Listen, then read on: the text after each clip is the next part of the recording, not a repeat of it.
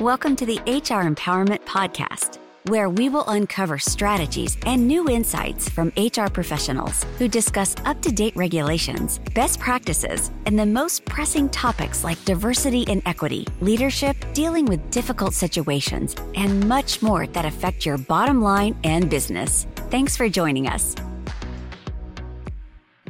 Hey, everybody. Welcome back. It's Wendy Sellers, the HR lady, here today with our special guest, Barry Ackerman. What's up, Barry? Hey, Wendy. How you doing?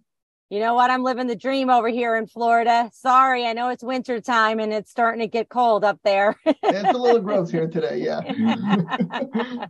Well, just think happy thoughts. That's right.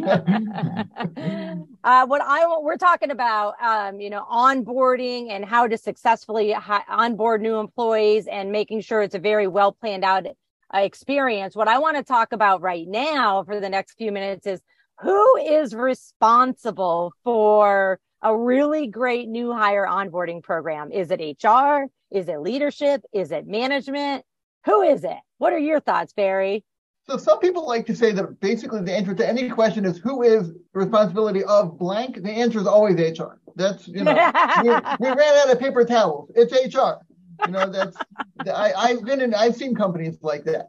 I don't think onboarding lands squarely on the shoulders of HR. I think HR is there, as in many other areas that HR is involved with. HR is there to support and guide. Right. HR is, I can't, you have a new accountant coming in.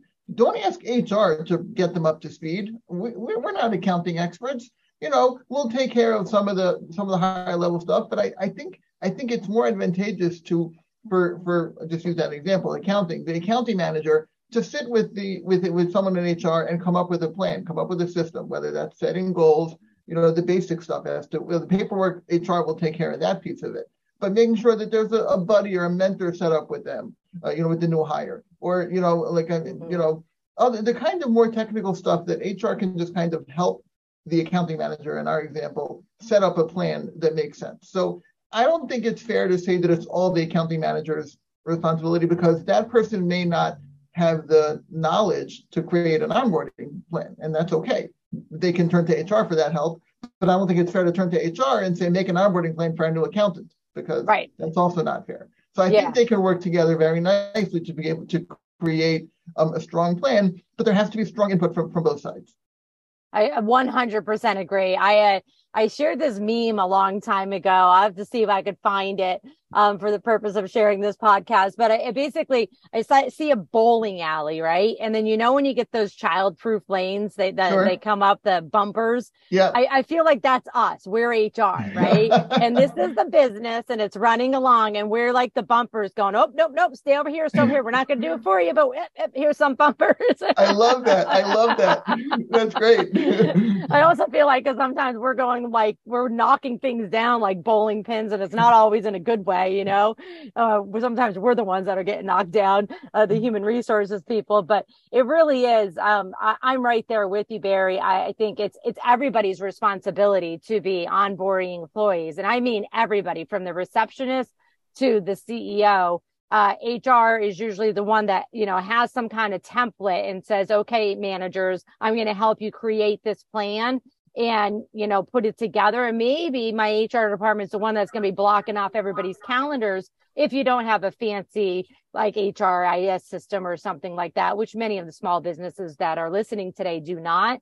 I just go to Excel, or Google Sheets. Like you don't have to get crazy. But I do find that HR is usually the one that's like, being the juggler as well, and just say, we're going to juggle this and ensure it happens. But managers, you are ultimately responsible for proper onboarding, orientation, training, feedback, so on and so forth, because you're the ones that hire these people, and you're the ones that are going to, do the thumbs up, we're keeping them, or the thumbs down, we got issues, right? Yeah. Absolutely. Yeah. Yeah. It sounds like you and I are definitely on the right page about that. A great onboarding program has to be everyone's responsibility.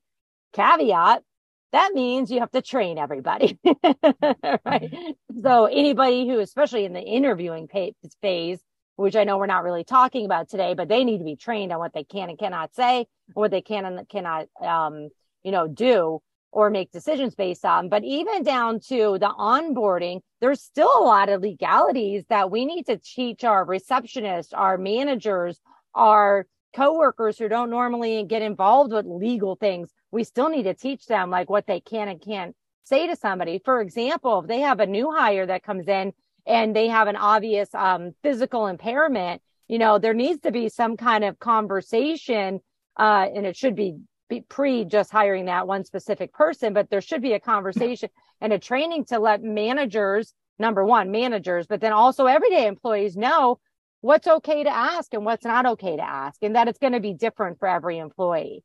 Have you ever had any issues like that where, somebody thought they were being friendly and asked a wrong question, and now it might be an ADA or some other violation concern?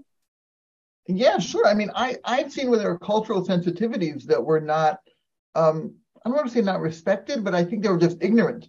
The employee was ignorant to certain cultural sensitivities and just started a conversation or asked a question that they thought was innocent, and it wasn't.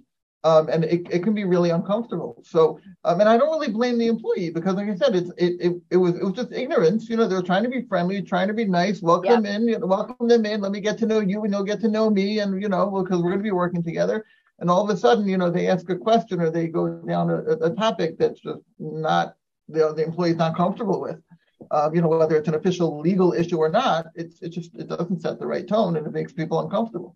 Yeah, and I think I want to tell, all of our listeners today, like, don't walk away from here freaking out saying, oh my God, I got to train every employee and everything legal. Like, what I would really say is we need to train our employees of all levels just on the basics of respect. Some of that includes laws such as discrimination, harassment laws, but it's really the basis of the respect that everybody brings their own self to work. So some people bring all their self to work, right?